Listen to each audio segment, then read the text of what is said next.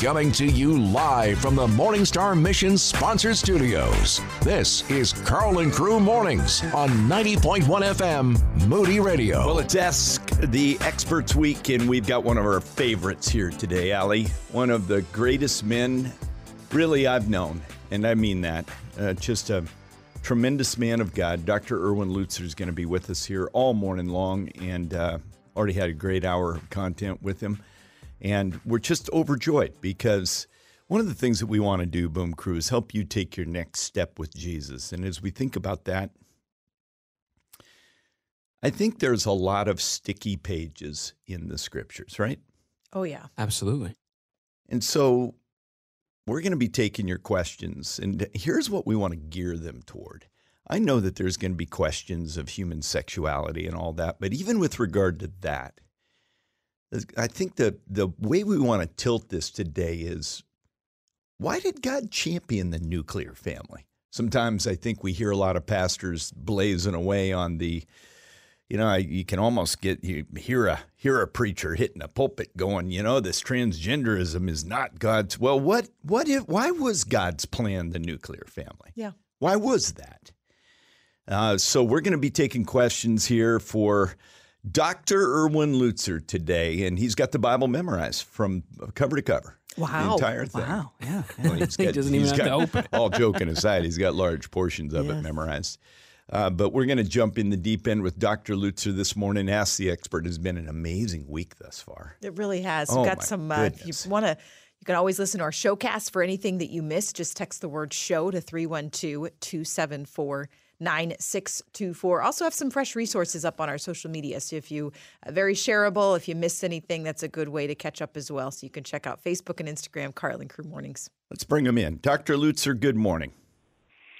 Good morning to you, Carl. And, as I was thinking about coming on this morning, I prayed that in the midst of a world that has so much pain, even the news that Jonathan just read, Yes. accidents, fires, and of course, we're thinking about wars and everything else. I just prayed that today we'd be able to uplift people, help them to see God, and to remember that He has not abdicated His responsibility. I'm just plunging in here, but I've done some study on Nebuchadnezzar. In fact, the book that I wrote about the church in Babylon, I discuss in detail what happened there when the people were in Babylon. But 3 times in the book of Jeremiah, God says, Nebuchadnezzar is my servant, Yeah. a wicked king serving God. Now, that's hard to take in. It's hard for us to believe. But during this time when I'm with you, I've been praying that we'll help people to see beyond all of the riffraff, the shouting, the Yes. pain, and that they might see God. Yeah, that's really good. I've got an unusual question for you, but having been a pastor for many years and still shepherding people both near and far, there's a lot of folks that approach the scriptures and they don't know what to do, and therefore they find their Bibles collecting dust or getting sticky pages. Pastor, what is the main reasons that keep people from the Word of God? They aren't all nefarious, for sure. What do you say, Pastor? Well, I think one of the reasons is because they really read the Bible and their mind is somewhere else. And if that happens, it's kind of a ritual that you do. It's just something that you take in and then you say, well, I've done it, and it's not transformative. What I tell people is this. When you open the Bible and you read it, do not stop reading until you have some truth for that day. Oh, good. In other words, what you do is you ask the text questions. What does this teach me about God? What does this teach me? Is there a command here for me to obey? Is there an encouragement? Is this a promise? And so what you do is all day you take that with you. So if you read the Bible, close it, and leave without anything to take with you for the day, it'll become a ritual, and eventually you'll just stop reading. Yeah. Just to give an example today, for whatever reason, I've been thinking of these words in Psalm 32, a psalm that I memorized many years ago. It says this, I will instruct you and teach you in the way that you shall go. I shall counsel you with my eye upon you. So I was praying before we came on the air, saying, Lord, counsel me with your eye upon me so that I might be a blessing to others. So that's going to be my truth for the day. But if you, and I'm reading through Joshua, and every time, yesterday I was thinking about Gilgal, taking away the reproach of sin and the past. So you never put the Bible down without something to take with you. I love that. Another quick thought here that's coming to my heart. I did a study recently on the word meditation, and the Hebrew word is dechah. And I was surprised to find out that we have misapplied this word meditation because it is almost exclusively to be used in terms of audibilizing the truth. It means to mutter or to speak or to sing rather than just collecting something in your mind. Why is that so important to even have the Word of God on your lips as it's properly applied? Well, one of the things that has to happen is that the Word of God has to pour through our minds and hearts. So when you speak it, you are basically forced to think about what you are speaking about. God is honored when we give His Word back to Him. So it's another way. It's not wrong to simply meditate. You know, if you're laid up and you're sick and you can't speak, your mind is still on the Word of God. But if you have the opportunity to speak the Word of God, it's another way that it enables us to meditate in our hearts. And that's actually the missed art today, because we are so busy and so distracted by social media and all, we cannot concentrate long enough to give God 10 or 15 minutes in the morning when we begin our day, giving it to Him and meditating on some truth that we take with us. I love that. That is fantastic. Dr. Lutzer, we're off to a good start here, Yes, Allie. we are, and we are ready for your questions. If you have questions about spiritual life, about the Bible, let's get them in. You can text us 312-274-9624. Text your questions for Pastor Lutzer to 312-274-9624. When you don't know, who better to ask than an expert? You're listening to Karl and Crew Mornings. Little special announcement for you. We've been mentioning this pre-share gift, something we're doing a little bit different. I talked my mom through this because my mom was able to take advantage of this, which was fun. She sent me a text message and she said, That's so cool. Are you doing share this year? And I said, well, Mom, and I said this in a text, I said, yes, we are. And if you give early, you can give a copy of Karl's book. It's funny to say that on radio and actually put it in. I was chuckling as I texted this to my mom. Give early so you can get a copy of Karl's book. So she went and she gave her pre-share gift, and she's going to get a copy of the 7 resolutions, which I know she's going to love. So if you want to be like my mom and you want to give early and you want to get that book so that you can enjoy it, or if you already have it, gift it to somebody. This is the pre-share offer only. So once share starts, this expires. But be like my mom, give early. Just text the word crew, or no, I'm sorry, text prime. We want you to be a pump primer. Text prime to 312-274-9624. Just text the word prime. Pastor Lutzer, we're in the middle of Ask the Expert, by the way, Boom Crew, and we've got the expert today, Dr. Lutzer. This is from Philip, a tremendous man of God. I love this kid. How do we best pray through God's word as a spiritual discipline? Great question. Every pastor loves to hear these kind of questions, Pastor Lutzer. We really do love those kinds of questions, and we love the kind of Philips that are in our churches. But first of all, to Allie's point, Karl, in my hands right now is a book entitled The 7 Resolutions. And so that's the one that is being offered for pre-share.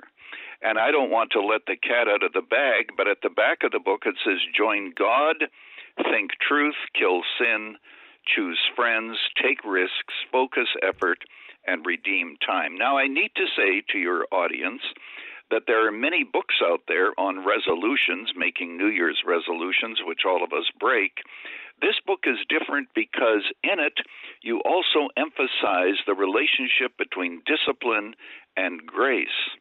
And I could speak more to that, but I'm going to answer your other question, Philip's question, right now.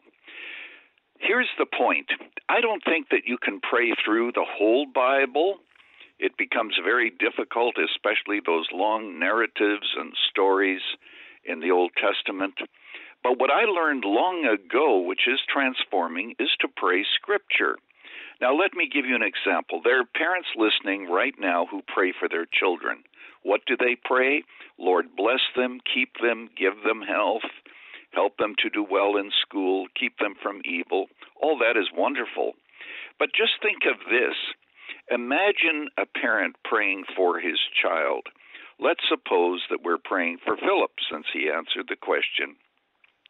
And it is my prayer that Philip, that your love may abound more and more in knowledge and all discernment, so that you may approve what is excellent, and so be pure and blameless for the day of Christ, filled with the fruit of righteousness that comes through Jesus Christ to the glory and the praise of God.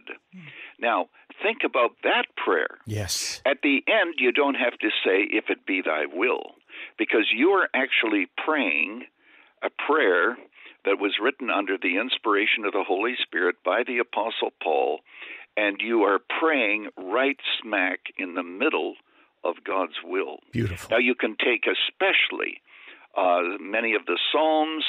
You can pray through those easily. You know, you can pray through Psalm 23 and, of course, dozens and dozens of others.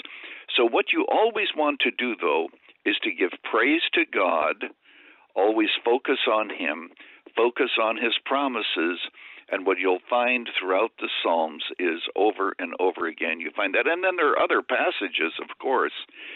And what you need to do is to develop the habit of praying Scripture and giving God's praise and God's words back to Him.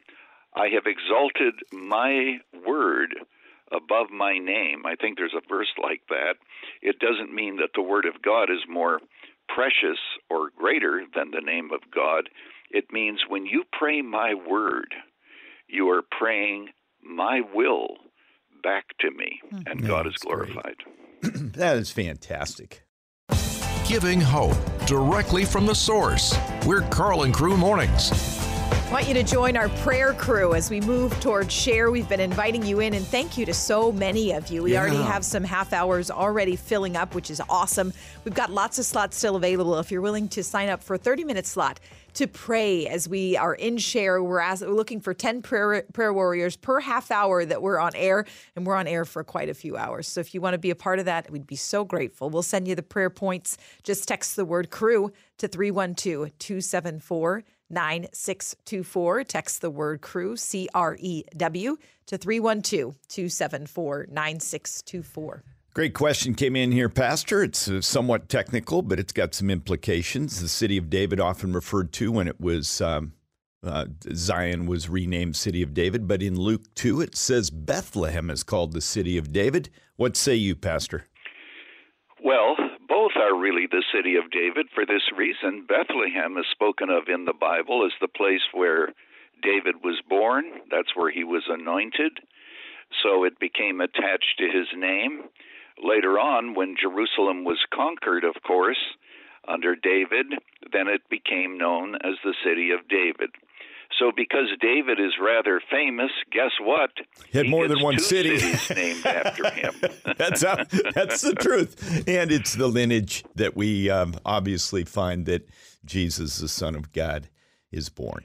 Okay, let's get some more here. We've got, this is a tricky one, and this is great because this is right up the pastor's alley here.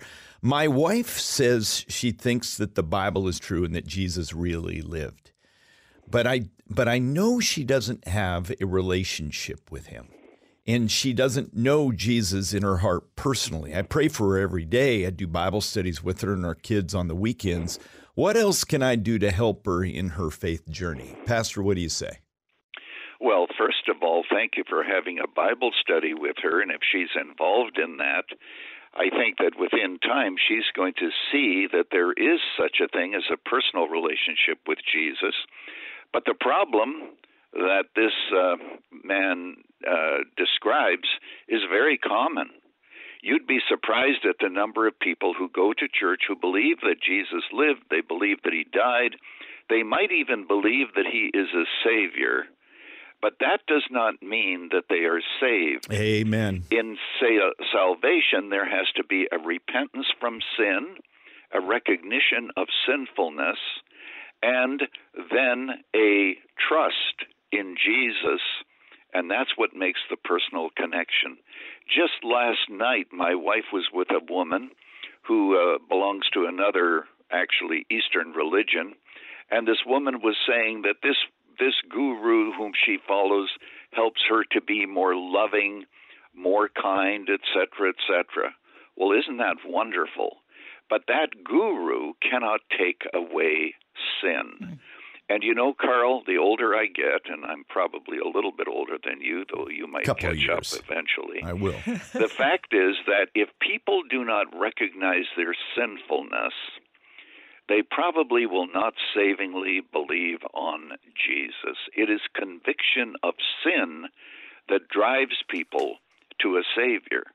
So what this man has to do is to continue to have these Bible studies, to continue to pray, but also to help her to see that her need is so great that only Jesus can solve her problem. One added thought here, Pastor. I did a deep dive on the power of the Holy Spirit a number of years ago, and it dawned on me, according to Jesus' words himself, Jesus never led anyone to Jesus. The Holy Spirit is the regenerating power. He pulls down veils. He convicts the world regarding sin, righteousness, and judgment. This gave me two thoughts. One is, the pressure's off. We don't save our kids. We don't save our spouse. That's the Holy Spirit's work. But what can we do, Pastor, to unleash? How am I even trying to capture this? We don't even unleash the power of the Spirit. But is there something we do to agree with the Spirit's work in a loved one's life? First of all, I want to underline what you have said. Today we are talking to parents who think that they can convert their child if they get the child to pray the right prayer. Well, the fact is, they can't convert their child. We can't convert our children. Conversion is God's business. All that we can do is to be able to show them their need, show them the beauty of Jesus, and trust the Holy Spirit to do his work beyond that. We cannot coerce them into faith and get them to admit how sinful they are under pressure just so that we can have the feeling that they are converted. God has to do the conversion. You know, Carl, when I was teaching preaching years ago, I would take my students out to a cemetery and teach them to preach to the dead. Now, the color drained from their face and so forth, and they didn't, but I did. I chose a tombstone and called for the person to rise from the dead. Thankfully, he didn't. But here's the point. What I was trying to do, and then afterwards, I would give an exposition of the fact that we are dead in trespasses and sins. And I said, students, when you preach on Sunday, and there are unconverted there, remember, you are preaching to dead people. And then what we are asking is that blind eyes be opened, deaf ears be healed, and the dead rise. I said, how many of those miracles can you do? They said, none. Then we got on our knees in the cemetery and dedicated ourselves to unrelenting dependence on God in the proclamation of the gospel, because only God can save. Amen. Wow. I got to tell you, this first half hour has been one for the record books. This is gospel, Allie. Oh, yeah. This is so Christocentric. This man-centered preaching has got to fade away. That could be part and parcel of what's led to our demise as a nation, Pastor, morally, is that we've had a fascination with the preacher rather than the Savior? Well, it's deeper than that. The fact is that we are told that God loves us, He accepts us as we are, etc., which gives the impression that even in our sin we are accepted by God. So if you were to ask me what is the one thing missing in so much preaching today, it is a lack of preaching about sin and helping people that their conscience might be stimulated and they are seen as helpless in the presence of God. Yeah, now, how many sermons do you listen to where that comes through? And the answer is often very few. I sometimes ask at pastors' conference, how many times have you preached an entire sermon on the doctrine of hell? Well, usually the answer is no. Now, at Moody Church, and I've said this before, that twice, I think, in my ministry there, I preached an entire sermon on hell.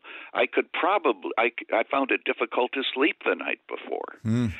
But we're dealing here with a God who is revealed in Scripture, and we have to bow before Him whether we like what He does or not.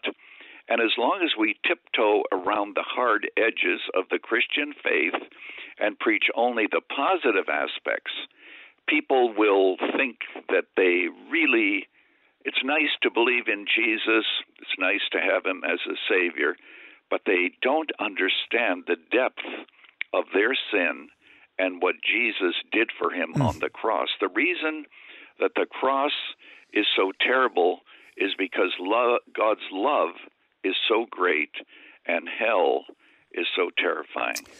Yeah, Pastor, this is so good. We're going to have a question in a moment, but a quick comment. I was listening to Chuck Swindoll on Moody Radio, and he said the same admission. And by the way, this was a pretty recent sermon that he gave.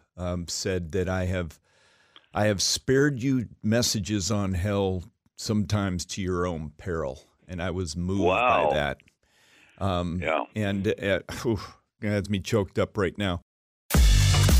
Get to know the team behind the scenes. Check out Carl and Crew Mornings on Facebook and Instagram. Okay, we're going back to the phone lines. Pastor Lutzer is with us here today. And Allie, you've got a question teed up. Yeah, this came in from somebody who said, Pastor Lutzer, I remember a couple years ago you said you were going to preach on the fear of the Lord. So they're asking you to make good on that. Maybe not a full sermon right now, Pastor, but maybe a quicker answer. Well, isn't that interesting? I'm sure that I made that promise. And 4 or 5 years ago, I preached the graduation address for Moody Bible Institute, and I preached on the fear of the Lord. So I did make good on my promise. There you go. There you go. Here's the point. We have taken the word fear and we have so denuded it that it just means reverence. Yes. When the Bible says very clearly, I'm thinking, for example, even of 1 Peter, where it says, conduct yourselves with fear throughout the time of your exile, knowing that you are ransomed from the futile ways of your life and so forth. When actually, it says this, Paul says, knowing the fear of the Lord, we persuade men. And he's talking even in the context of Christians.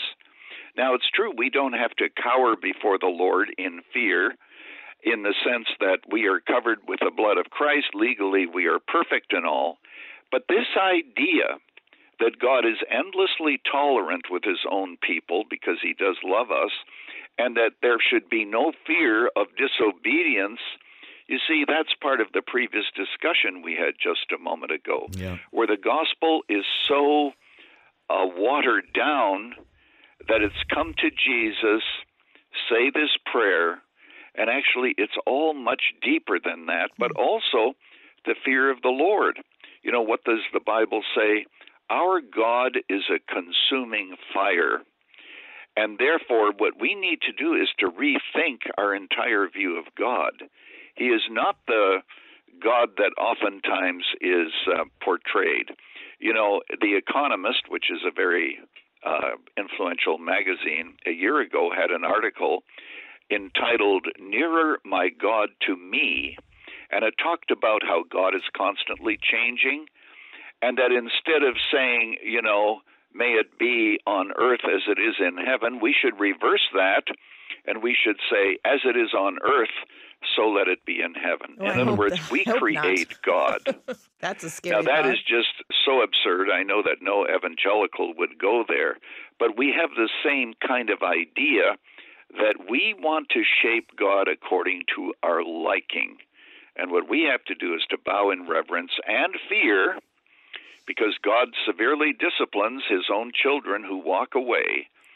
In fear, Peter says, conduct yourselves. And that's not only the place where it mentions fear in the New Testament. Most people say, well, yeah, the Old Testament, but not the New. Yes, in the New as well. Yeah. And I think we should fear disobedience. You know, I was given a message Sunday out of Hebrews 4, and the writer of Hebrews calls us to be terrified that we might not enter the rest of Jesus Christ. In Walvoord and Zuck, I was looking at some of their commentary, and they said that it's it almost gets me crying here, guys.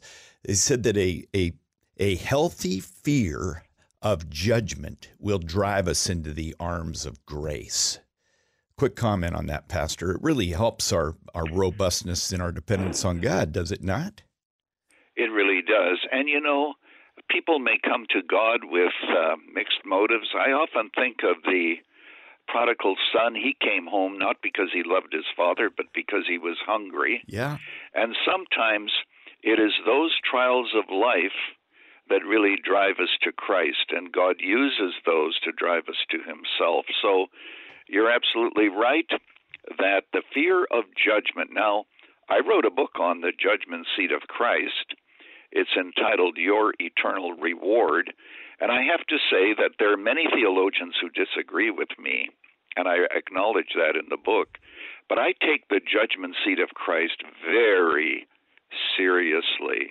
Are you talking the Bema seat or the Great White Throne? No, the Bema seat. Okay. The Great White Throne is for unbelievers Right. only. That's Revelation chapter 19 and 20. But I'm talking about the fact that we will stand. This is what it says, 2 Corinthians 5:10. For we shall all stand before the judgment seat of Christ to give an account for the deeds done in the body, whether good or bad. So this idea that because we are perfect in Christ, that we're going to sail through, by the way, I preached on that at a conference, and the person who followed me, the pastor, totally disagreed. And he said, the worst we will get at the judgment seat, he said, is like being hit on the wrist with a wet noodle. I think that the loss of rewards and the lack of thank you from Jesus is going to be very severe. Now, of course, once we enter into eternity, everyone is going to bring glory to God. It's like a chandelier where some people will be brighter than others, because the Bible says, you know, if you're faithful, you're given more responsibility. Everybody happy, everybody giving praise to God. But the way we live is very important. And, you know, the older I get, the closer I am to the Bema, the more I ask God that I will live every day with the Bema in mind. Yeah. Quick question on that one, Pastor. There is a dilution of the Bema Seat judgment. That's where Christians will be called to account. We know that there will be sadness there because some were going to shrink back at his coming. So that's in play. How long might that Bema experience be? We don't have specificity, but it's enough to give us a quaking in our boots. You know, we don't know how long it's going to be, and we also don't know how Jesus is able to evaluate each person, millions, over a period of time. What we do know is that after the Bema, you, of course, have the marriage supper of the Lamb, and at that point, we all go to the Mount of Olives, and we come back with Christ. And it says that this is Revelation 19, I believe, that those who descend are arrayed in white garments. They come after him. And so eternity is going to be okay. But I remember talking to a man who said, I'm a carnal Christian. And as long as I get into heaven, even if I can sit in the back seat, the back row, and if I have a little shack, I'll be happy. Isn't that interesting? But he's the kind of person who is not satisfied with a little shack on earth.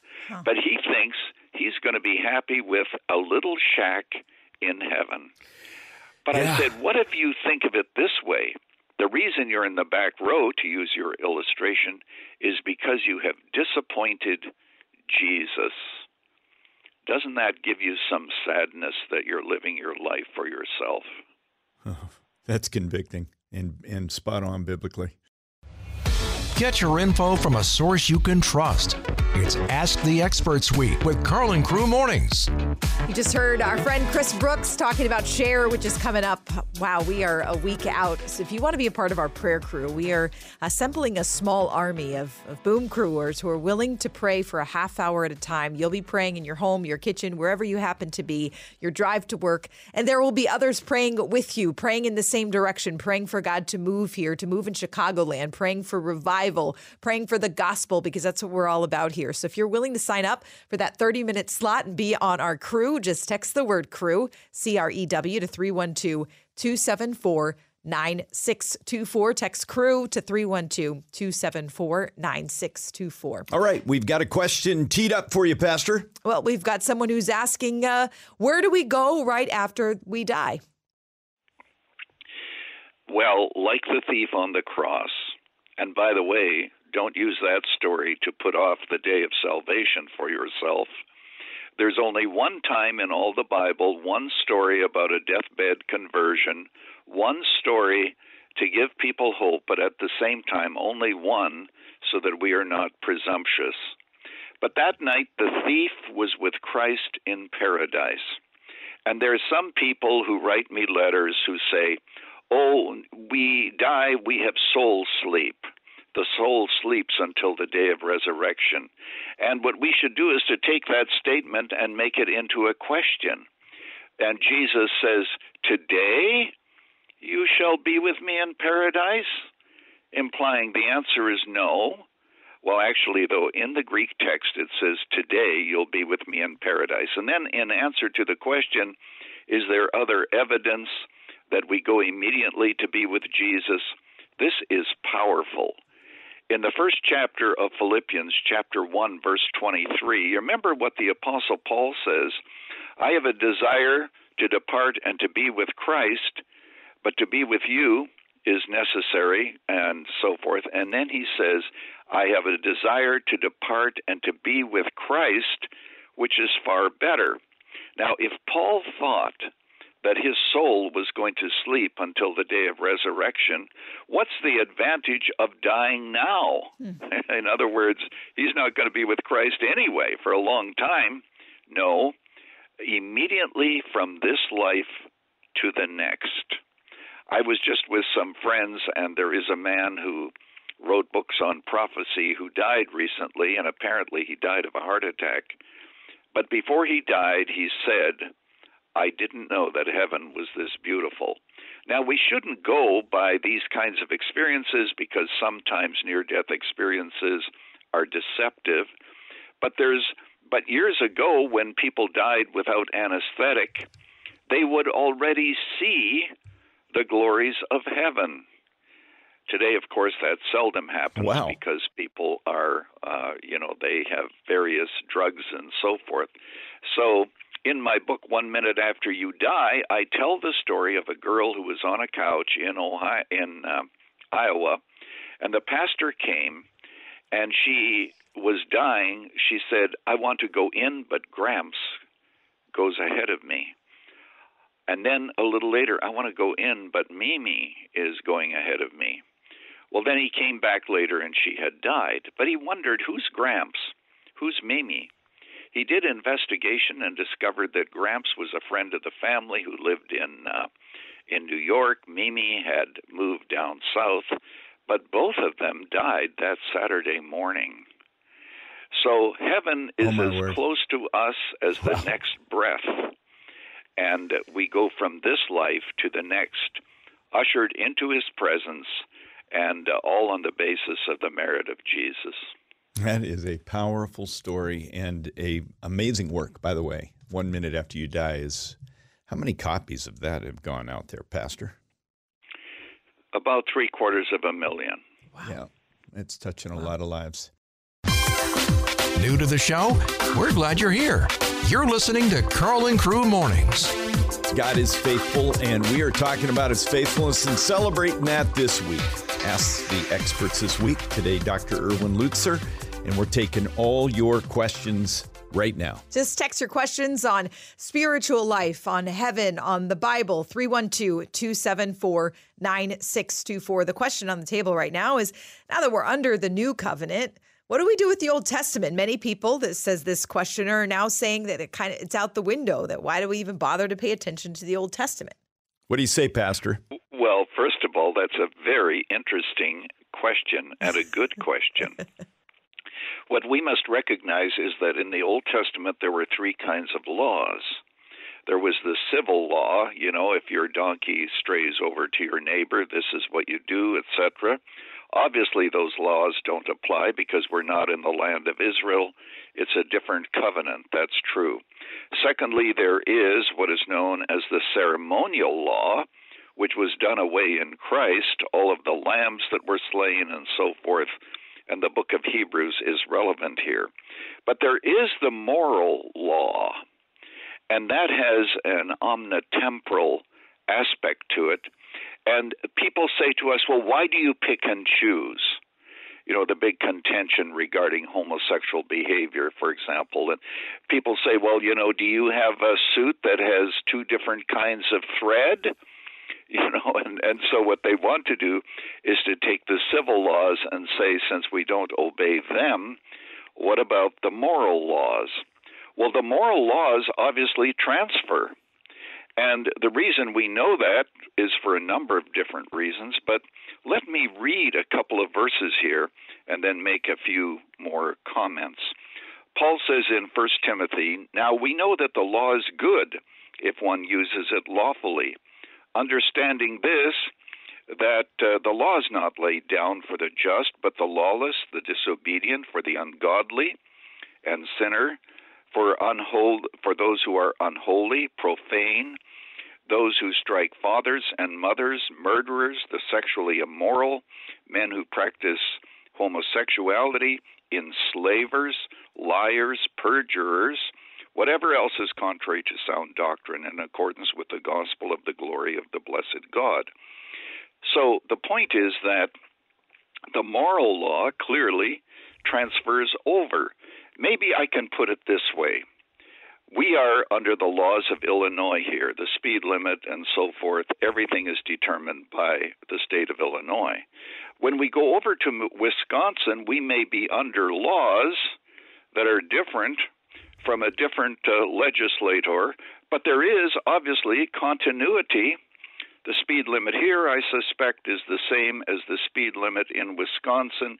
Even though we change administrations and laws, there is continuity. Great analogy. And that's the way we have to see the Old Testament and the New. Yeah, great analogy. Boom Crew, celebrate what God is doing in you. This is Carl and Crew Mornings. Ask the Experts all week long. Today, Dr. Lutzer, you got questions about the Word of God. And really what we're aimed at here is these questions that are going to really spur us on to love and good deeds. That's what we're called to in the Scriptures. So let's get after it here. Great question about this whole jewel in the crown thing. What does that mean? What do we do with the crowns? Jewel in the crown thing. What do you make of it? Thank you, Pastor Lutzer, for being our special guest to Ask the Expert today. Tackle this one for us. Well, the Bible does speak about different crowns, the crown of righteousness and the martyr's crown, for example. Those who die as martyrs, they receive crowns. But here's the point. I believe that the rewards in heaven are not the crowns, because you're absolutely right. We are going to cast them at the feet of Jesus. We will pick them up later because the Bible says that we're going to rule with him.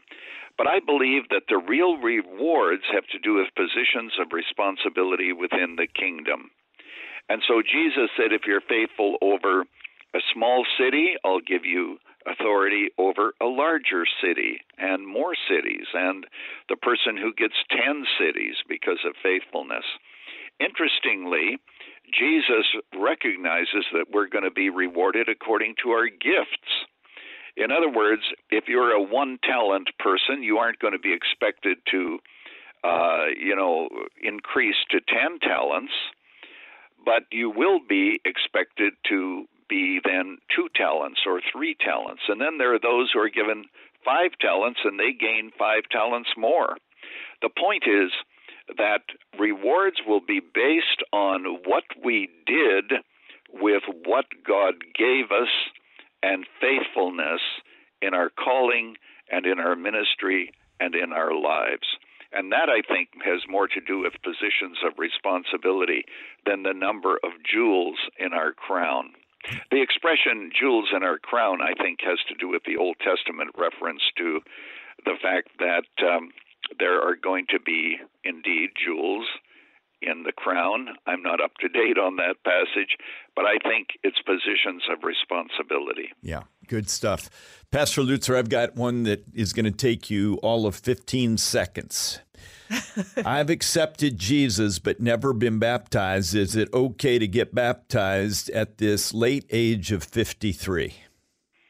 Absolutely. It takes me less than 15 seconds to answer that. Yeah, there is.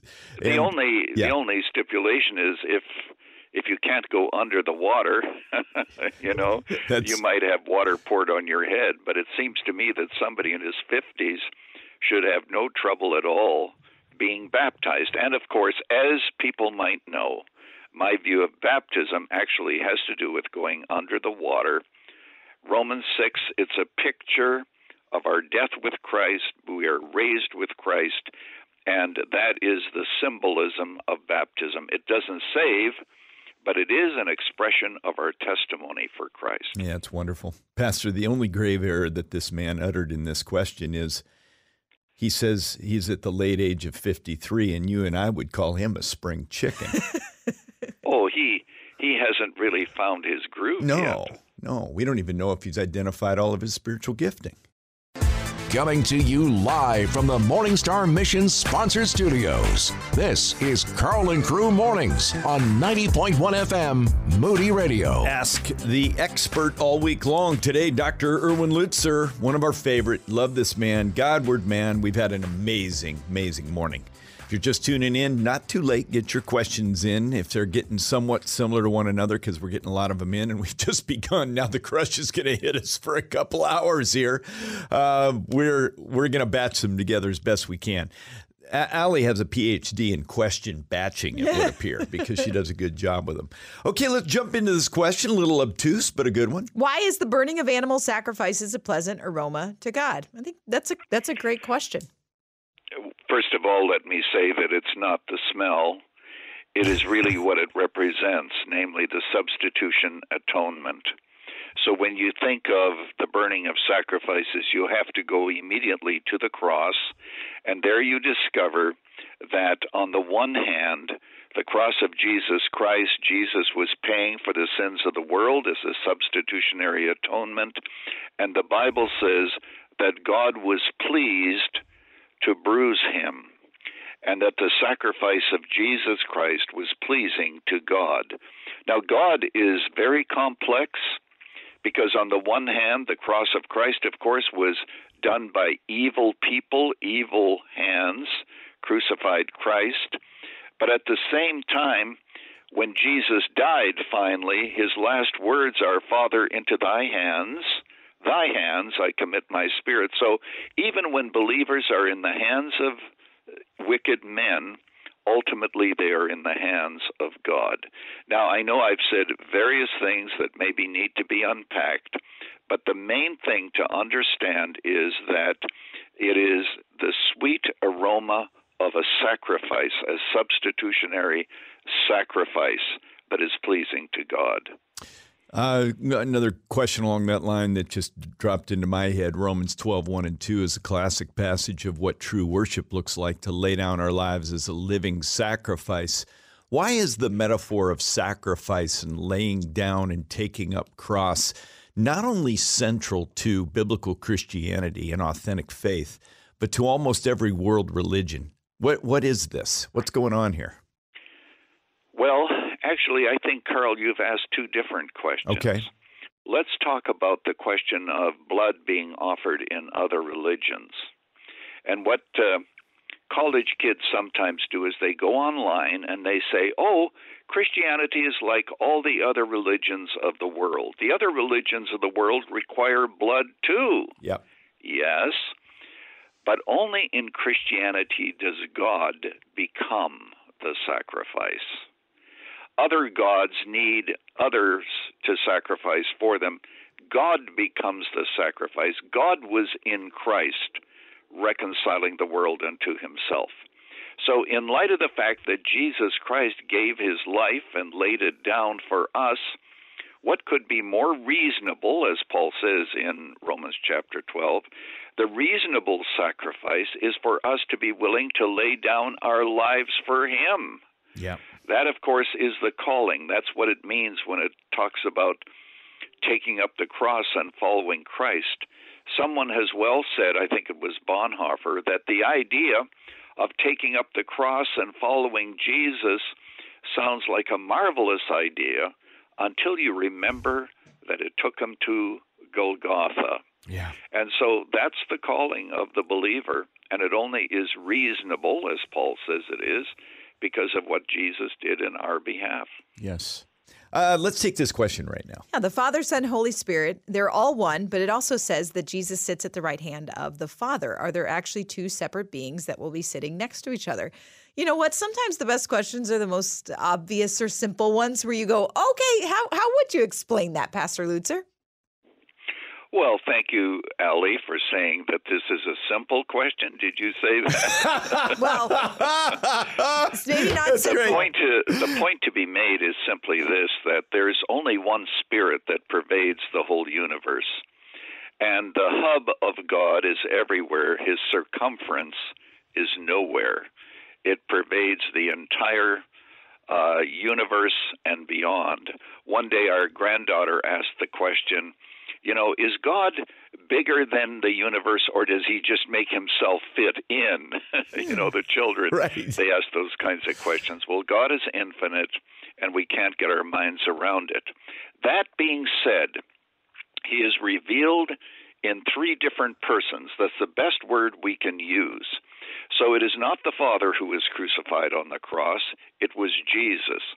Furthermore, Jesus, the Son, did not have a permanent body until he was born in Bethlehem, and deity was joined to humanity forever. This man, because he is a priest, the Bible says in Hebrews, he endures forever. That's why Jesus can sit on the right hand of God, because his body can be there, and we shall see him. We shall see his nail prints, and we shall recognize him. But that doesn't mean that Jesus is just limited to his body. He is, of course, part of God, of very God. If you're finding it difficult to unpack all that, well, just rejoice in this.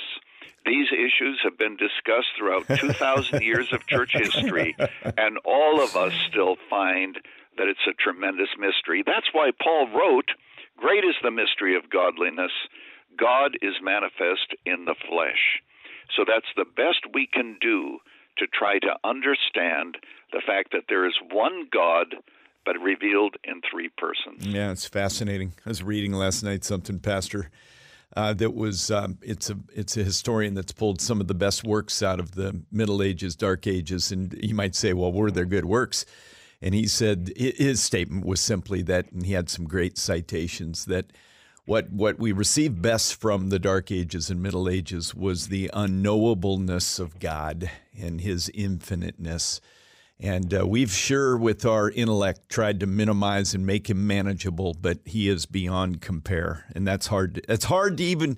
This is why the psalmist had a hard time describing who God is, Pastor. Right? Oh yes. As a matter of fact, when you stop to think of it, even as I get older, God has much mystery. Yeah. I mean, if you ask the question of how can a sovereign God allow all this evil that we know that he could stop, and you begin to put all this into perspective, it's mind-boggling. Yeah. The Bible has enough evidence for those who are open to belief. But for those who are dishonest doubters, who are closed to belief, it has enough mystery for them to turn away. So the question is, does the mystery draw us to God, or does the mystery drive us away from God? We have compelling evidence that Jesus spoke authoritatively and was who he claimed to be, and that's what we go on. And our faith is therefore solid, but at the same time, it's sure not without mystery. Yeah.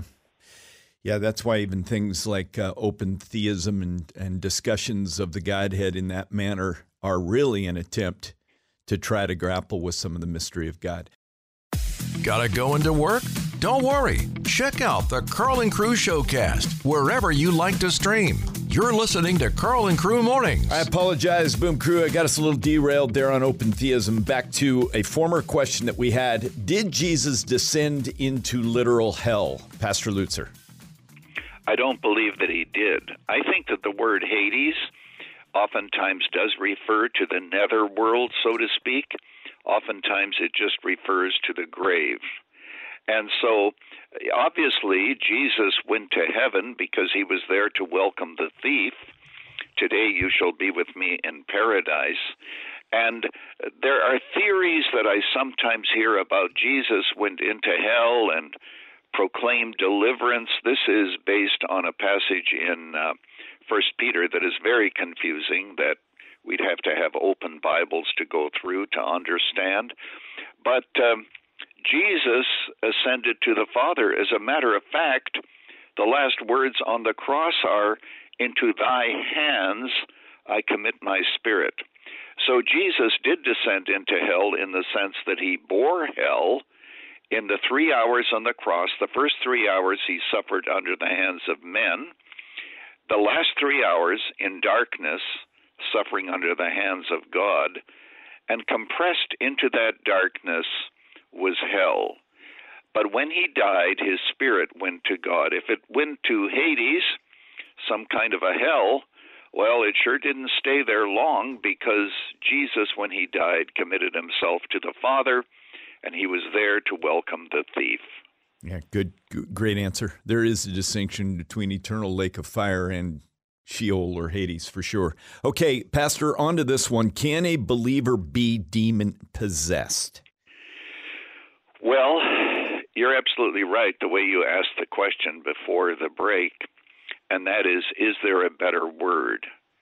Are there Christians who are harassed by Satan, oftentimes controlled by demonic spirits? Yes. The reason I don't like the word possession is because possession implies ownership. Mm-hmm. And what we must do is to recognize that the demons do not own any believer, so they do not possess them in that sense. But are there Christians who have to deal with demonic spirits? The answer is yes. The reason that distinction is important is that Christians have to understand that they are fighting this battle from the standpoint of victory. In other words, Jesus broke the power of Satan. Colossians chapter 2 says that when he died, he took all of our sins, nailed them to the cross. You know, in those days when somebody died, when they were crucified, their crimes were above the cross. That's why Pilate wrote, Jesus of Nazareth, the King of the Jews. And Jesus took all the sins, put them on a bulletin board, figuratively speaking, died for them. And it says he disarmed all principalities and powers. So the greatest thing that Christians need to understand is the thorough victory of Christ.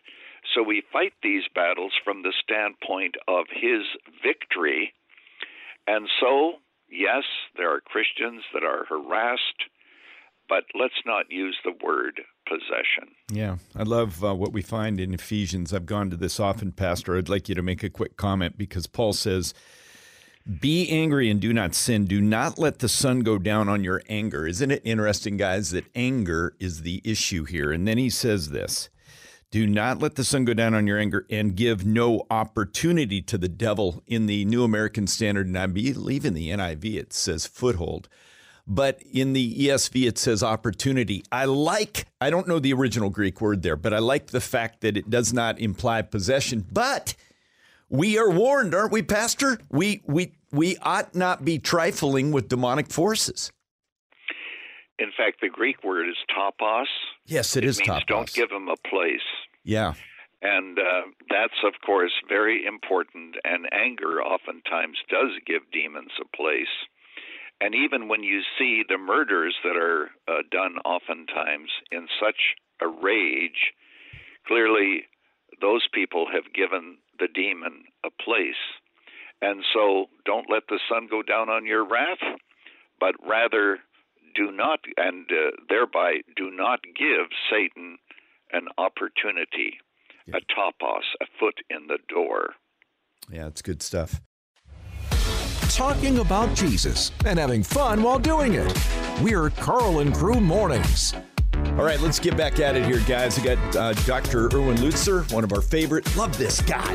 Man, I could go on a road trip with Pastor Lutzer. That would be fun. Carl and Janan and Pastor Lutzer and Rebecca on a road trip out to California and back. Just talking about, wouldn't that be fun? What do you think of that, Pastor Lutzer? Are you good with a road trip? He might not. Well, if people go to our website, Moody Media, they'll discover that, God willing, I'm going to be leading a cruise on the Danube River in September. Awesome. And there's room for other people. So since you would like to do a road trip, this would be a river trip. Oh, there you go. That's a great that's a great way to go. Okay. All right. Now, in answer to your question, yes. and I know you want to get to Matthew 7, don't you? Right now. Carl, you're absolutely right. This is scary, but we have to understand this in context. Jesus has just been talking about false prophets. He's talking about those who claim to be able to do miracles and so forth, and he's saying that their fruit, however, is fraudulent. And then he says, not everyone who says to me, Lord, Lord, will enter the kingdom of heaven, but the one who does the will of my Father who is in heaven. On that day, many will say to me, Lord, Lord, did we not prophesy in your name, cast out demons in your name, and do many mighty works in your name? And I will declare to them, I never knew you. Depart from me, you workers of lawlessness. What Jesus is saying is that verbal commitment to him is insufficient. You can say that you're a prophet. You can even do miracles, which may be fake, or even miracles done by Satan. Paul mentions that as in 2 Corinthians chapter 11, if I remember correctly. He says that the working of false prophets is in accordance with the devil. So you can do all that and still not have savingly repented and believed. And he says that the one who is saved is the one who does the will of my Father which is in heaven. And what is his will? Well, the work of God is to believe on the one whom he sent, Jesus said in John chapter 6. So if you want to know what the will of God is, this is the will of my Father, that you believe on the one whom he has sent. So this isn't a work salvation text where you have to figure out what the will of God is in order to be saved.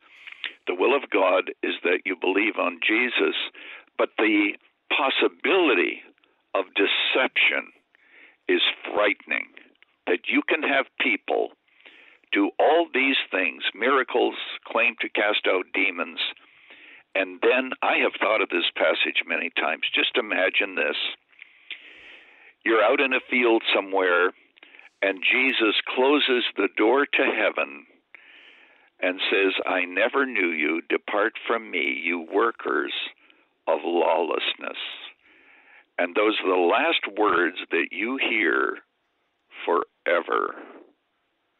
frightening. Yeah, in a really healthy way. Pastor, I'm going to do this right now. There are some right now listening that are being prompted by the Holy Spirit to step out of the shadows of spiritual darkness and into the light. Would you please give the gospel right here, right now, for this precious person listening, saying, how shall I be born again? First of all, I want to say this, that there is no one listening who is beyond the possibility of redemption. I'm talking to people who've lived immorally, people who have faked it for their lives, hypocrites. Jesus accepts all of them through repentance, turning from sin right now. There are people who are driving who should maybe pull off on the side of the road and pray. There are people in their homes, in their offices. What they need to do is to turn from their sins and say, Jesus, I now trust you as my Savior. I give my life to you. I hold nothing back.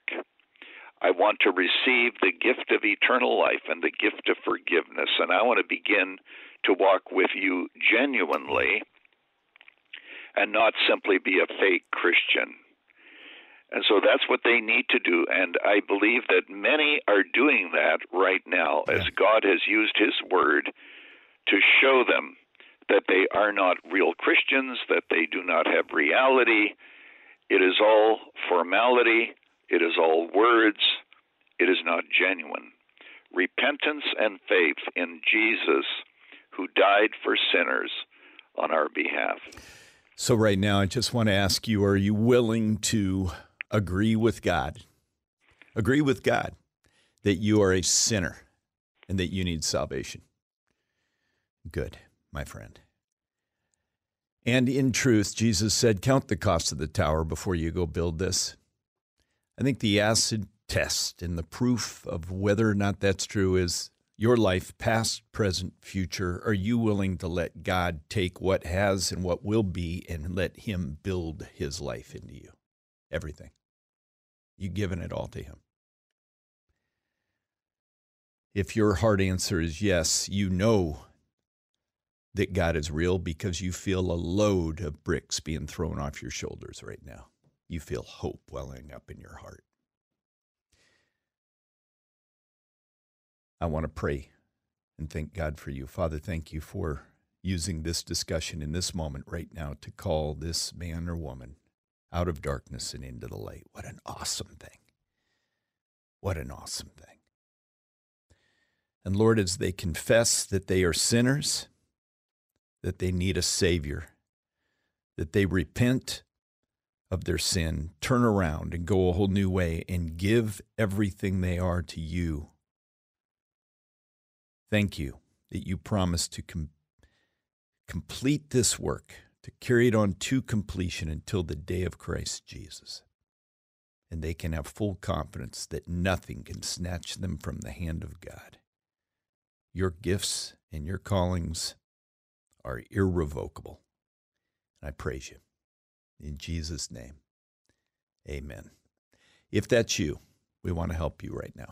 Just text the word welcome. We want to send you a link that's going to give you some next steps, a little bit more explanation. Just text the word welcome to 312-274-9624. Text the word welcome to 312-274-9624. Important moment here, for sure. Important moment. Tremendous. And again, just please text in. We want to help you in these first beautiful steps with Jesus Christ. We'll shout out the last four numbers here in a little bit just to say we see you there. Welcome to 312-274-9624. I think I'll do a couple right now. 3312, welcome to the family. 9615, welcome. It's good to have you. Your spiritual pit stop to keep you going in the race. We're Carl and Crew Mornings. We are inviting you into one of the most strategic efforts that we could ask you to join, and it is Praying for Share. So we're inviting you to be a part of our prayer crew. We've probably got 400 some slots left to go. We're trying to get 10 prayers to cover each half hour that we as a morning show team will be on air. We'll send you some prayer prompts to kind of tell you what to pray for. That's always helpful. If somebody just says, hey, will you pray? Good question is asked is, yes, what would you like me to pray for? I'm a big one about informed intercession. Exactly. You got to have something to know what you're praying for. This will be that. So if you're willing to grab a 30-minute slot, you do not have to come here. You can pray at home. You can pray on a walk, wherever you happen to be. Grab a 30-minute slot that works for you by texting the word crew to 312-274-9624. Happy to report that we now have 6 of our half hours now completely full, which is awesome, but many more slots to fill. So text crew to 312-274-9624. Also, welcome to the family, 2906-9834, 9615, and 3312. Welcome. Perfect timing on this question, Allie. Yes, so this is a common one that gets raised. So once we're saved and we are in Christ, can you lose your salvation? This person who texted in says, I'm going to a different church now that says if you don't behave and kind of walk the straight and narrow, then you could lose your salvation. What say you, Pastor Lutzer? I want to say something. Both Pastor Lutzer and I are in trouble if that's the case. Pastor, go ahead. You know, the reason the churches preach that is, first of all, there are some texts that might lead us to believe that that's the case. But the other reason is because they fear that if somebody knows that they are eternally secure, they're going to go out and flaunt their freedom and live sinfully. And that is a possibility. But what is overlooked is the transforming power of the Holy Spirit. Amen. That when we savingly believe, our desire is toward God. Yes. As a matter of fact, He implants within us a love for God, and when we do sin, we are convicted by the Holy Spirit, and so the true believer is Godward in his affection, in his desire to please, and that transforming power needs to be emphasized. And it is not just as if, the reason we behave is so we won't go to hell. No, the reason we behave and want to walk in godliness is because we love God. Now, here is a text that is a great blessing.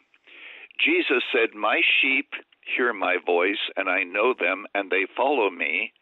And I give unto them eternal life, and they shall never perish, neither shall anyone pluck them out of my hand. My Father who gave them to me is greater than all, and no one is able to pluck them out of my Father's hand. Years ago at Moody Church, I preached a message entitled Hands in Harmony, namely the hand of the Son, the hand of the Father, together. So once God regenerates someone and fills them with the Holy Spirit, but also seals them with the Holy Spirit, they are saved unto the day of redemption. Is backsliding possible? Yes. But in the life of a true believer, they will be the most miserable person on the planet, more miserable than the ungodly, because they'll know that they have offended the Lord who redeemed them. And the Bible says in the book of Hebrews, God chastises every son, and we could say every daughter, whom he receives. So there are many people who are listening right now who may think that they are saved, but they aren't. And the reason is because they can go on sinning without the slightest twinge of conscience. Those kinds of people were probably never born again in the first place. Yeah, phenomenal work here, Pastor. And the power of the Spirit that transforms this heart of stone into a heart of flesh and then gives us a deeper conviction still is one of the greatest confirming evidences of the power of God, not in our strength to sustain our salvation.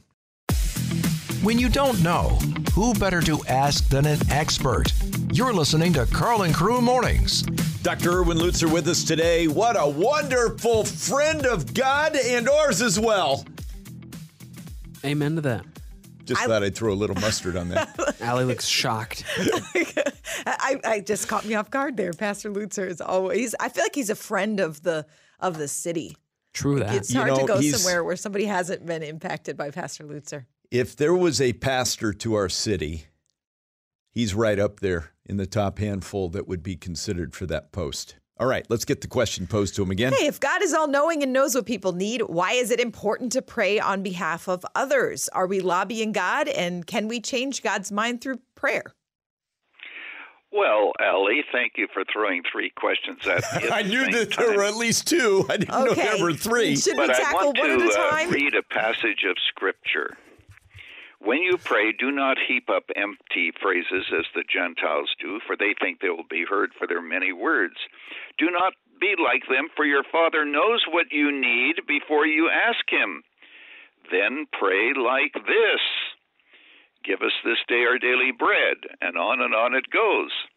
So there you have Jesus acknowledging that the Father knows all things, but he doesn't say, because the Father knows all things and he knows how everything is going to turn out, don't pray. What he says is, the Father knows everything, therefore pray this way. And we ask him for things, the Lord's Prayer, of course, and we recognize that there is a connection, a symmetry between God's knowledge and the fact that we should pray. Remember this, the real purpose of prayer is not to change God's mind. I'll comment on that in a moment. The real purpose of prayer is to change us. It is our acknowledgement of dependence. It is our acknowledgement of seeking his face. God has everything in control. He knows what's going to happen. But prayer is designed to change us, the transformation in worship and so forth. Now, can we change God's mind? Well, first of all, thank you, Allie, for asking such simple questions. But can we change God's mind? From our standpoint, yes. In other words, God answers prayer. If you look at it from God's standpoint, of course not, because he knew all things, planned all things, and it's not as if he's saying, well, I was going to do this, but now you've convinced me, you've lobbied me to change my mind. But we must live with the tension of believing that God answers prayer, but at the same time recognizing that we aren't really changing his mind about anything. In the Old Testament, it says that God regretted that he made man and so forth. That's Exodus all 32. In human terms. Yeah. We have to look at it from the divine standpoint, where everything is under control.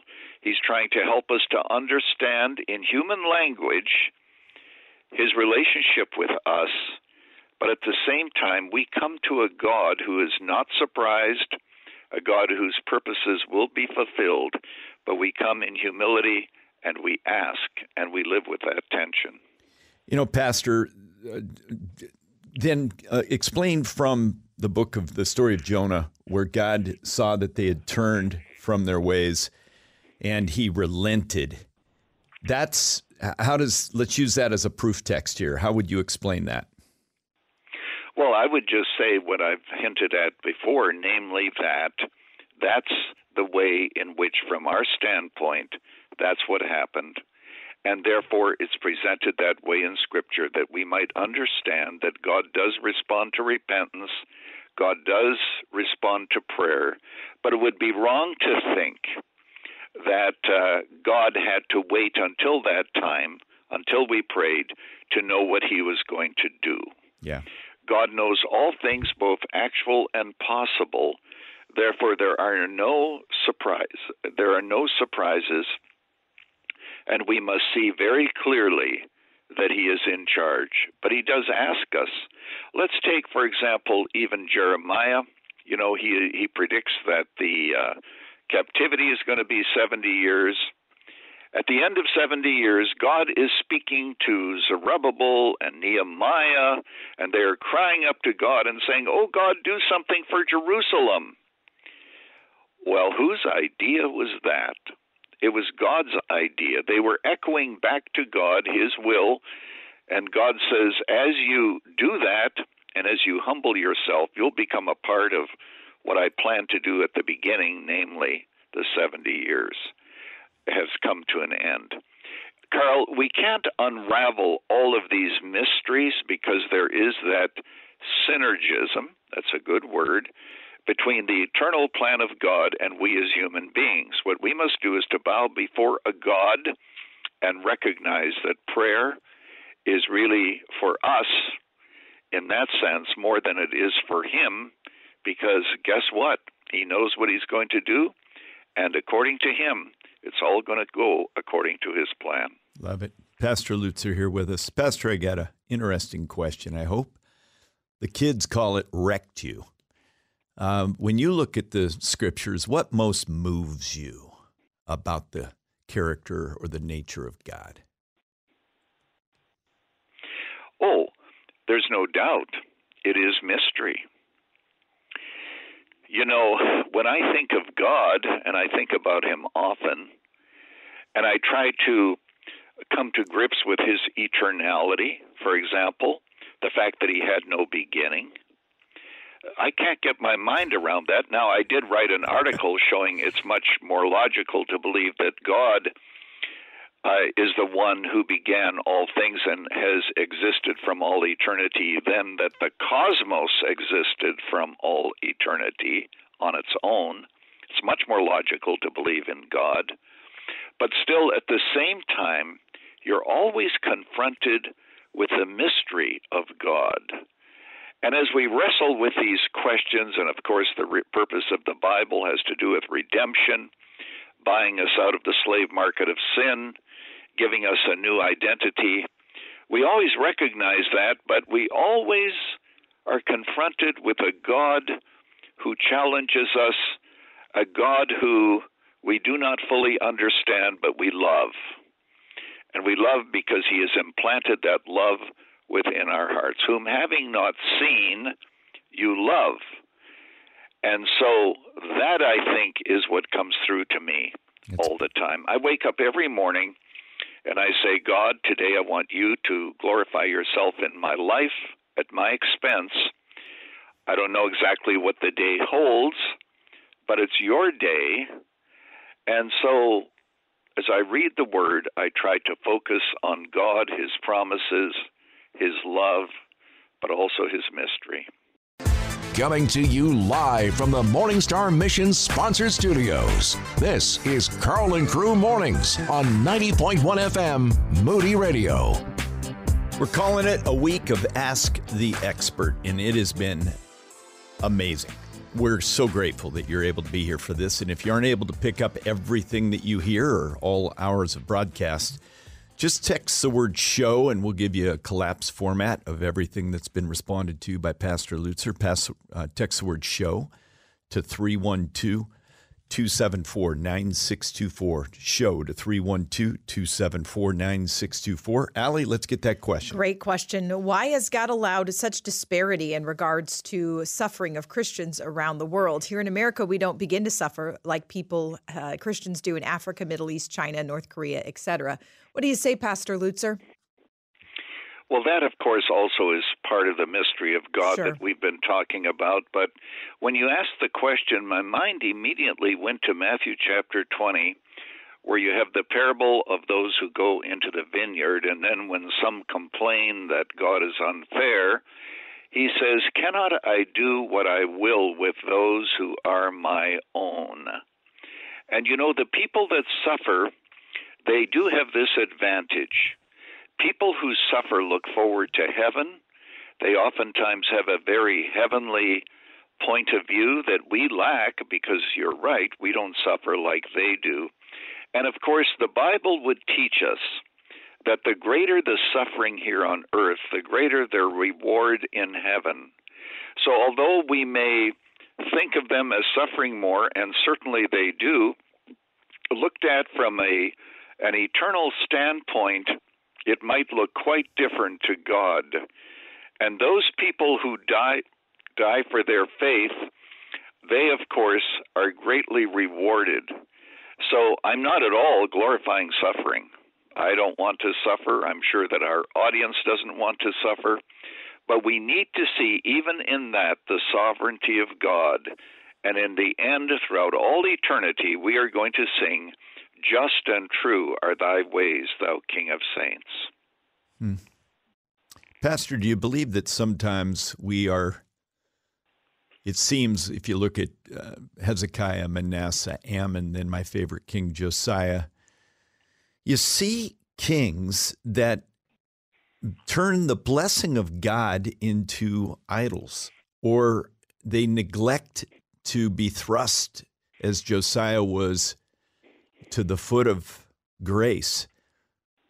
It seems that we in America have taken the very blessings of God and they've become the enemy of lordship.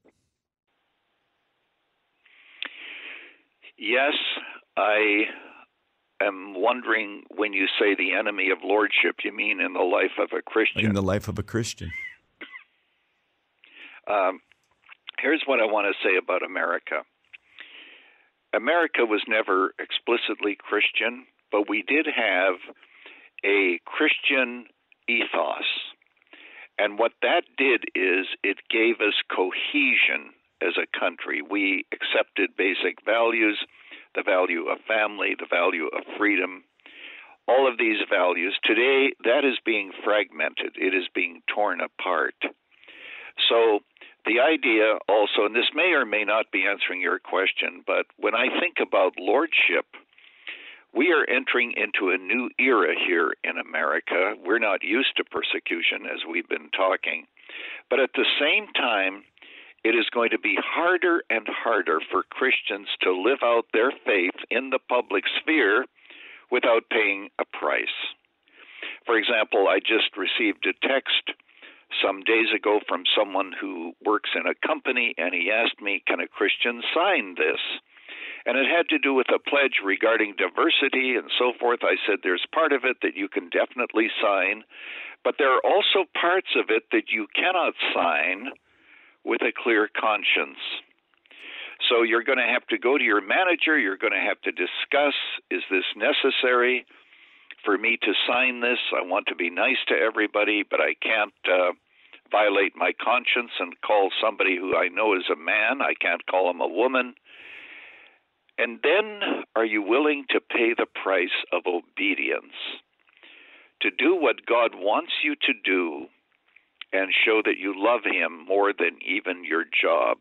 These are the kinds of questions, and of course we can talk about the school system and all, and parents. These are the kinds of questions that we've not had to ask before, but we have to ask them today. Yeah, that's really profound. Whether it's number 1 or 100, take that step with Jesus today. You're listening to Carl and Crew Mornings. Well, you just heard our station manager, Matt McNeely, talking about this special pre-share offer that we have to get a copy of Carl's book for a gift of any amount. Pastor Lutzer, I know that you have really been excited about Carl's book. You've read it and even wrote an endorsement for it. Why have you been so blessed by this book? Well, because what it does is it resolves the tension that often exists in Christian circles regarding spiritual formation. Is it just a matter of discipline, getting up early, making sure you go through and check all the boxes? Or is it a matter of resting in Christ? It's all of grace. I think that what Carl's book does is it shows the relationship between the two better than any other book I know. And you'll be very proud to know, Carl, that in my hands right now, here on my desk, and I'm holding it up, is your book entitled The 7 Resolutions, which is, of course, your pre-share offer. So I encourage people to get this book. It's a good study book, and I think it is going to help them in resolving that tension and understanding that true change can happen through the power of God, but also we are involved with the disciplines of the Christian life. I love it. We got another question here, Pastor. We've got multiple questions. Allie's trying to sort through them right now. The one that I have deals with the gifts that are given in the book of Ephesians. Pastors, teachers, evangelists for the equipping of the saints to do the work of ministry. How can we best apply that? And as you see the church today, are we equipping saints, and what can we do better to equip the saints for work of ministry, Pastor? Well, the first thing we can do is to take the focus off the leadership of the church, looking to them alone for all of our guidance, oftentimes looking to them to lead us in worship. And what we need to do is to form community with a sense of participation. Now, I'm going to wander into some territory that I should have the wisdom to stay out of. But there are some worship services where people aren't even singing, because actually it's a performance on the platform. And so everybody is glued to the platform. Now, this might not relate exactly to the gifts, but it does highlight something. Worship should be corporate. Everybody should be involved. Of course, we're thankful for those who lead us in worship. Worship should be that way. But if we want to exercise our gifts, we also have to know that we do so and we begin within the body, recognizing that we are a part of a body and not just church attenders. And then hopefully churches have classes and so forth that help people to understand better their spiritual gift, the way in which God made them, and then, as far as possible, make sure that they are plugged in to ministry. And this is so critical. And I believe that pastors play a large role in this. When I was in Bible college, my pastor out in Canada had me preach on a Sunday evening service. He asked me the previous Sunday. He said, I want you to preach for a half an hour. I said, I don't have a sermon that's a half an hour. I only have 3 10-minute sermons. He said, put them together.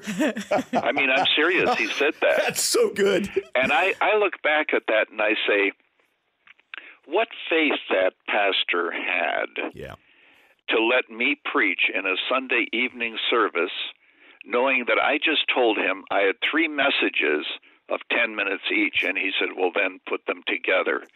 But you see, and maybe this isn't answering your question, but what he did is he saw beyond the present, and he was able to discern certain gifts that I would eventually be able to exercise. And I think that church leadership has that responsibility. Love it. I think it has to go to young people and to say, we believe that God's hand is on your life for this kind of ministry.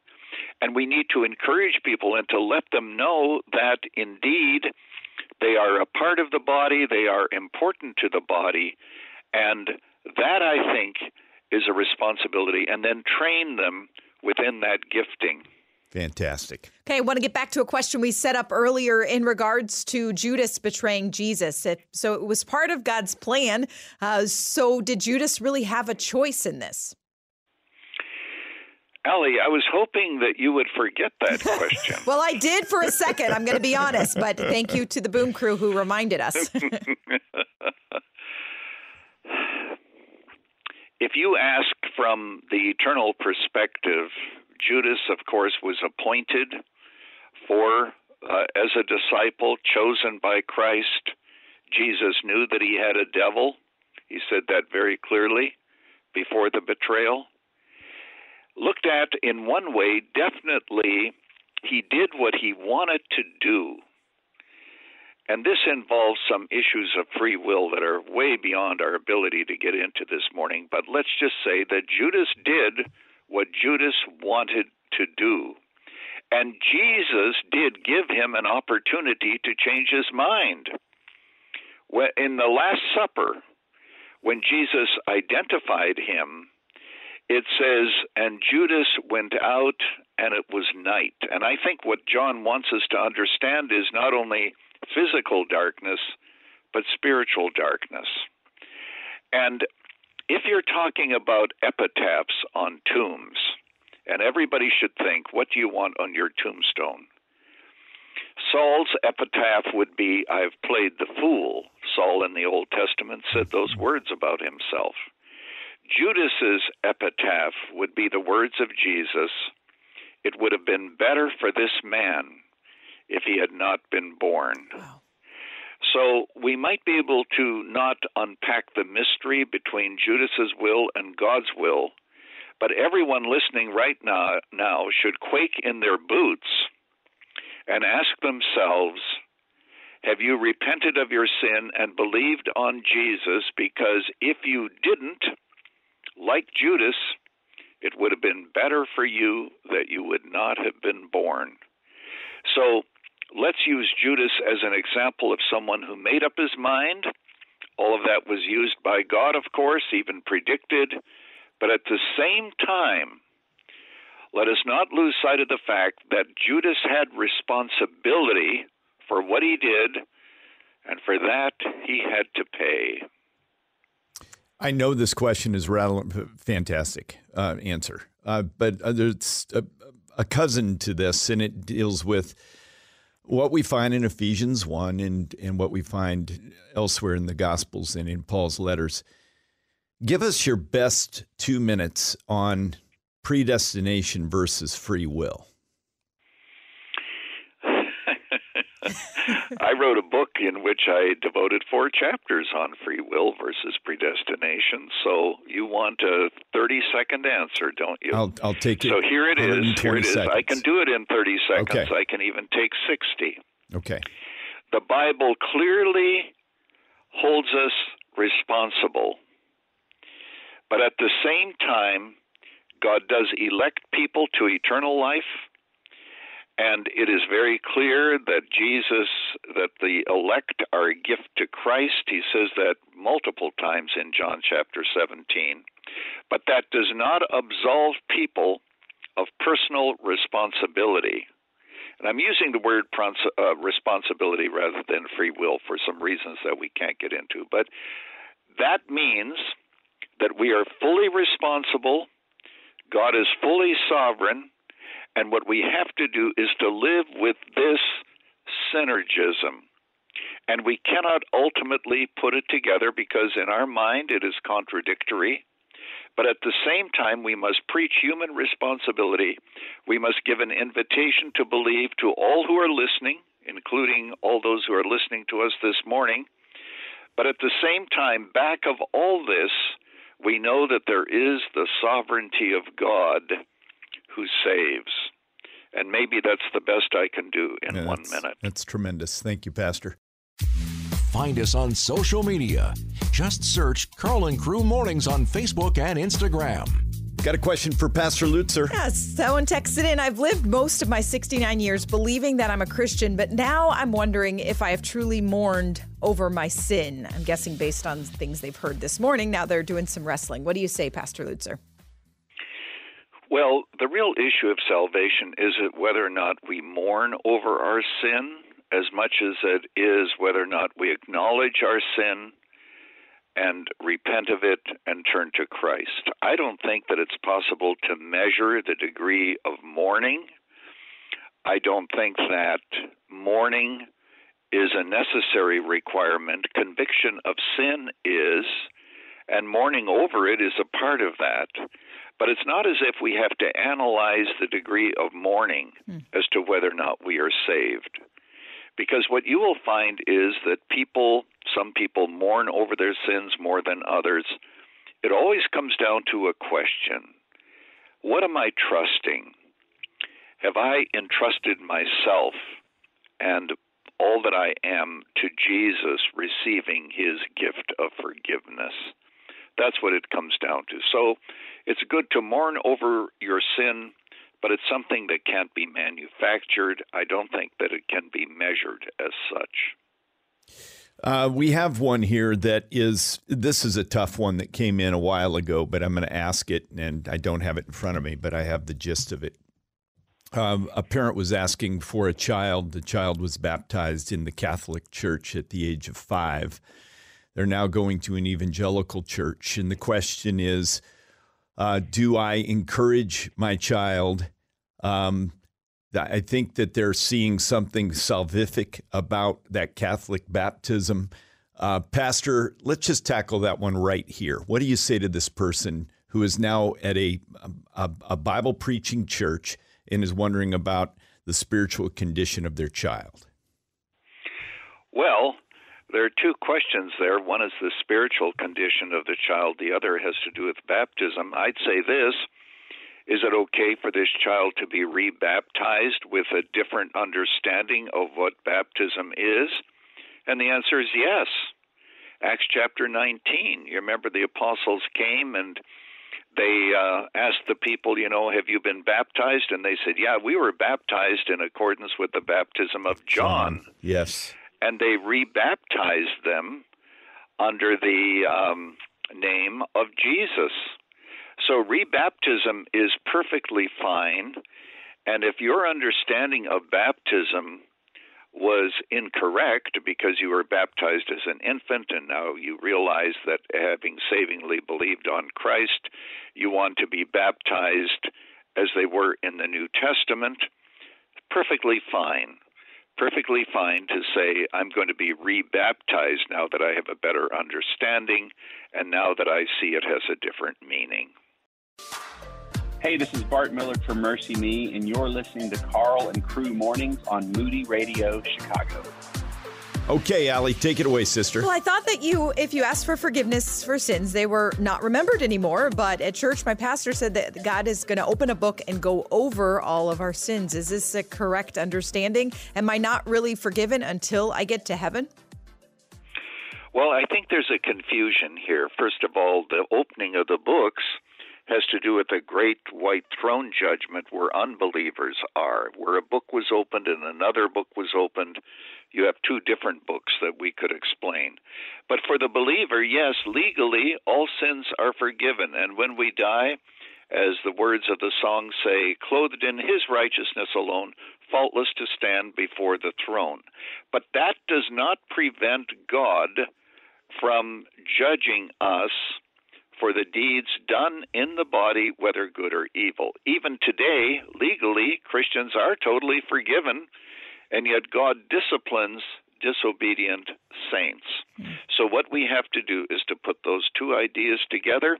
Yes, your sins are wiped out, but also the question of rewards or lack of them will be adjudicated at the judgment seat of Christ for believers. Okay, we've got a question here about the filling of the Holy Spirit. And there's actually someone here that makes an implication that somehow Pastor Lutzer is against the baptism of the Holy Spirit, for which I know nothing could be further from the truth. Let's talk about this, though, because it's D.L. Moody himself that had an awareness of the power of the Holy Spirit. When does the Holy Spirit fill a believer? And Pastor Lutzer, what work of grace do we need to understand more and more each day, the work of the Holy Spirit in our life? When it comes to the baptism of the Holy Spirit, it is always best to take the clearest passage and then to work out from that to the less clear ones. And my mind goes to 1 Corinthians chapter 12, verse 13. For by one Spirit are we all baptized into one body, whether Jews or Greek, whether bond or free, and have been made to drink of one Spirit. So I take the baptism of the Holy Spirit to be we are baptized into Christ. And that baptism occurs for every single believer. Now, what we need to do is to distinguish that from the filling of the Spirit, which is what we need day by day. D.L. Moody said the reason I have to be filled with the Spirit so often is because I leak. Yes. So the fact is that the filling of the Spirit, before I preach, I always pray. I say, now, Father, Jesus went to the Father and said, I pour forth the gift of the Holy Spirit. I want to receive the fullness of the Holy Spirit by faith for this ministry. And that is available to every single believer. Everyone listening now can say, Lord, today I want to receive the filling of the Holy Spirit for my calling, no matter what that job is, no matter what the responsibilities are, I seek that. And that's what we need repeatedly. Moody and others had special experiences with God, and that is wonderful. And we thank God for those, and some of us have had those special experiences. But it's the day-by-day filling that enables us to walk in the Spirit. Get your info from a source you can trust. It's Ask the Experts Week with Carl and Crew Mornings.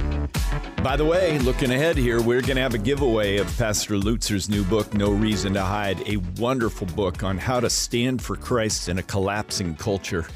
And that is music to my ears because it's all about not running for a bunker in North Dakota, but standing for Christ where we are, for sure. No Reason to Hide. That giveaway is coming up here in a moment. Okay, Allie, back to the questions here. A question about a specific verse in Scripture, John 3:5. Jesus answered, "Truly, truly, I say to you, unless one is born of water and the Spirit, he cannot enter the kingdom of God." What does it mean to be born of the water and the Spirit? You know, Allie, there are all kinds of different interpretations of that, but I believe that when it says being born of water and of the Spirit, the word water doesn't refer to Christian baptism. That could have not even entered into the mind of Nicodemus, but rather it is another word for the Spirit.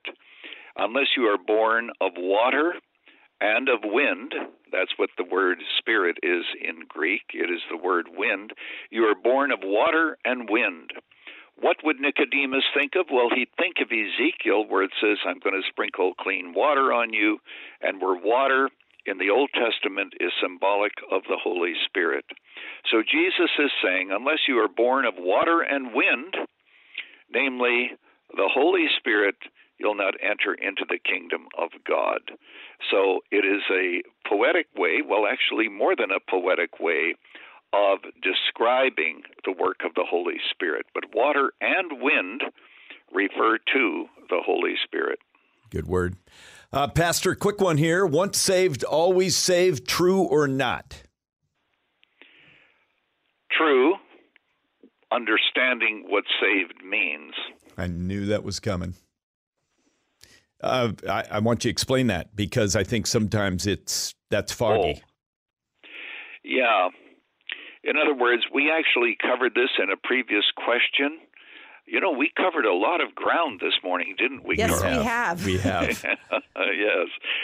But when you're truly saved, you're given a new nature with new desires, a new desire to love God, to serve Him. So we can't simply say, okay, once saved, always saved, because there are plenty of people who may think that they are saved, but they give no evidence of it. But for the truly saved, yes, he who begins a good work in us leads us all the way to redemption, takes us all the way to heaven.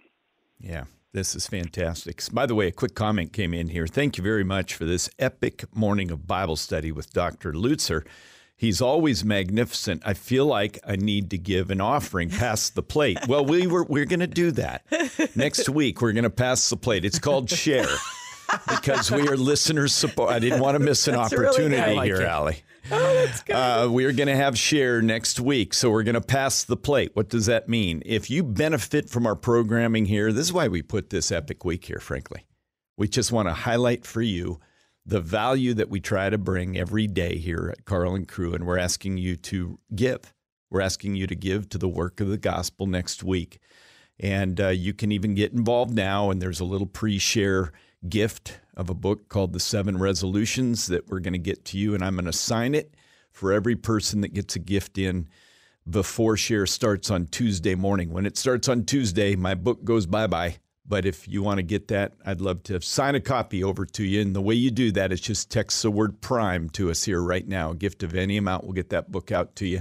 That's a two-way offering plate right there. Yes, there you go. Text PRIME to 312-274-9624. Okay, this one has to deal with prayer chains. This person says, how many people is enough, and they use enough in quotes, to pray for a need? Scripture tells us 2 or more, and that the prayer of a righteous man accomplishes much. So are prayer chains and other things like that, does that change God's answer to a prayer? The more people praying, does that increase God's likelihood of answering? That's a great question in light of the fact that we're asking 10 people to cover each half hour during share. Yeah. What do you say, Pastor? Wow, what a question. It's one that I've thought about, and I would say this. Let's keep in mind, while you're asking people to pray for share, And when you're asking people to pray throughout the country for a healing or for whatever else the need might be, God is not influenced by a Democratic vote. He doesn't say, there are so many people praying for this that, like a politician, I had better please my constituency. I would prefer fewer people pray, but to pray with a sense of faith and yieldedness than necessarily have a long prayer chain. Now, that being said, I fully support what you are doing there. You're filling half hours, and you're going to help the people to know what to pray. I'm sure that you will include in this a time of praise, a time of worship as part of the half hour. And if you do that, people's souls will be refreshed. God will respond to them, and God will respond to you according to his will. So keep doing that, but let's not think that God necessarily is influenced by the largest number. It is the most devoted, worshipful number that he is pleased with. Great answer. Get your info from a source you can trust. It's Ask the Experts Week with Carl and Crew Mornings. By the way, looking ahead here, we're going to have a giveaway of Pastor Lutzer's new book, No Reason to Hide, a wonderful book on how to stand for Christ in a collapsing culture. And that is music to my ears because it's all about not running for a bunker in North Dakota, but standing for Christ where we are, for sure. No Reason to Hide. That giveaway is coming up here in a moment. Okay, Allie, back to the questions here.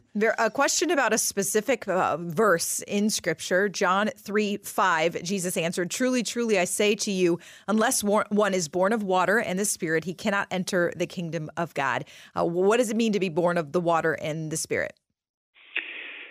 Allie, there are all kinds of different interpretations of that, but I believe that when it says being born of water and of the Spirit, the word water doesn't refer to Christian baptism. That could have not even entered into the mind of Nicodemus, but rather it is another word for the Spirit.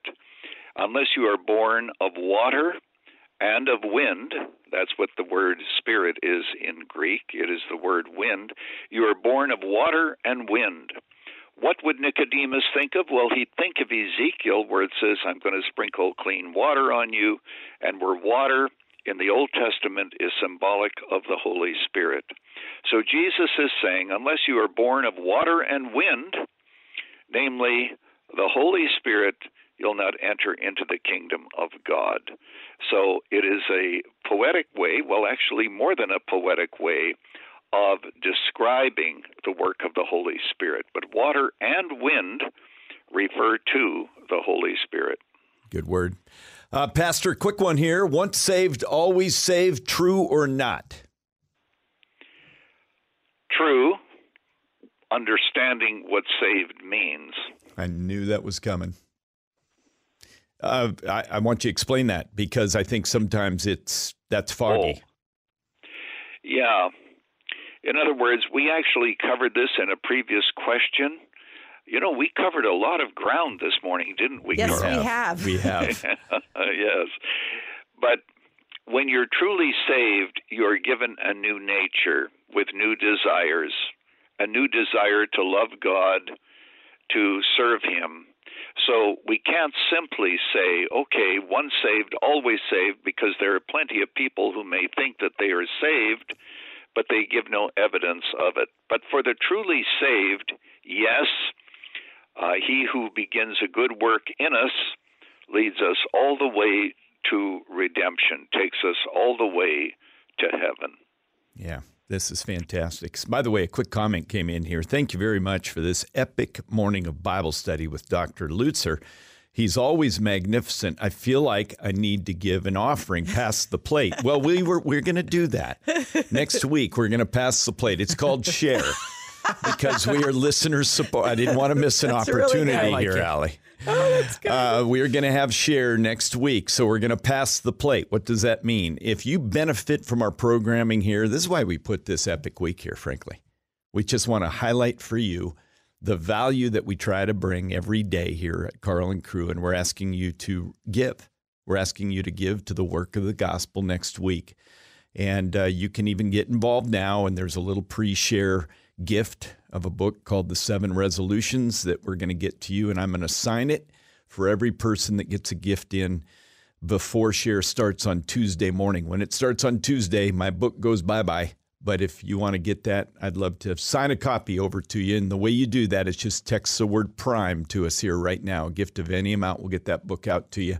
That's a two-way offering plate right there. Yes, there you go. Text PRIME to 312-274-9624. This one has to deal with prayer chains. This person says, how many people is enough, and they use enough in quotes, to pray for a need?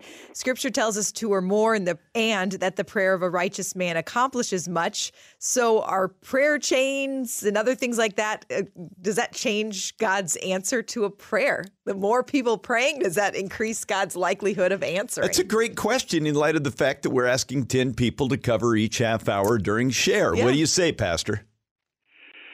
Wow, what a question. It's one that I've thought about, and I would say this. Let's keep in mind, while you're asking people to pray for share, and when you're asking people to pray throughout the country for a healing or for whatever else the need might be, God is not influenced by a Democratic vote. He doesn't say, there are so many people praying for this that, like a politician, I had better please my constituency. I would prefer fewer people pray, but to pray with a sense of faith and yieldedness than necessarily have a long prayer chain. Now, that being said, I fully support what you are doing there. You're filling half hours, and you're going to help the people to know what to pray. I'm sure that you will include in this a time of praise, a time of worship as part of the half hour. And if you do that, people's souls will be refreshed. God will respond to them, and God will respond to you according to his will. So keep doing that, but let's not think that God necessarily is influenced by the largest number. It is the most devoted, worshipful number that he is pleased with. Late riser? No problem. Hear what you missed with the Carl and Crew Showcast. Find it wherever you like to stream. So how do you balance the call to live a sober lifestyle, but also enjoy the joy of salvation? This person is kind of taking issue with what he or she sees as a lot of joyless Christians walking around. How do we both be sober-minded, but also display joy? That's a great question, Pastor. It is, and of course the key word to that question has to do with the word balance. The issue is this: yes, we should live soberly, righteously, and godly. The question is that satisfying and joyful, or is it not? Now, if your joy is derived from the things of this world, your joy is going to greatly fluctuate. But there is such a thing as serving the Lord, even in difficulties, with joy. And that joy has to be derived from Christ. When Jesus said, my peace I give unto you, not as the world gives. Notice this, what he is saying is, it is not dependent on circumstances. And the joy of the Lord can come to us even in difficulty. And sometimes that joy is not contradicted by sorrow. I was at a funeral recently. There was a lot of sorrow, but because this man was a believer, there was also a lot of joy. And those two are not necessarily negatives.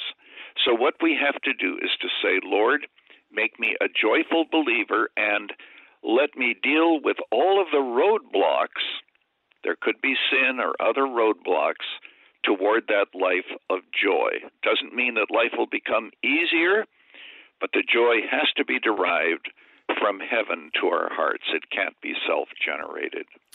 Here's another question that just came in, Pastor. It kind of transitions to a book giveaway that we're going to have of Pastor Lutzer's, by the way, No Reason to Hide. Standing for Christ in a Collapsing Culture. And this thing is going like cordwood out there, guys. But this question comes in and says, how do you live in a godless workplace in secular world today, in our public daily life? I think what they're driving at here is, how do we not let our joy get stolen from us in a really post-Christian, steep decline morality in our nation that we're experiencing in workplace, politics, and the like? Well, first of all, I need to encourage that believer and say that you are where the church has been throughout most of 2,000 years. The church has always been an island of righteousness in a sea of paganism. For us here in America, it is a new phenomenon to some extent. But the question that you have to ask is, are you in the place where God wants you to be, doing His will in your job? And if so, what does God want you to bring to that in terms of your own inner resources? Now, earlier on a previous question, I gave an example of the kind of issues that people face in the workplace today. And maybe that's what this man is referring to. I won't repeat all that, except to say that that's the challenge to which God calls us, and we can't do it without Christian community.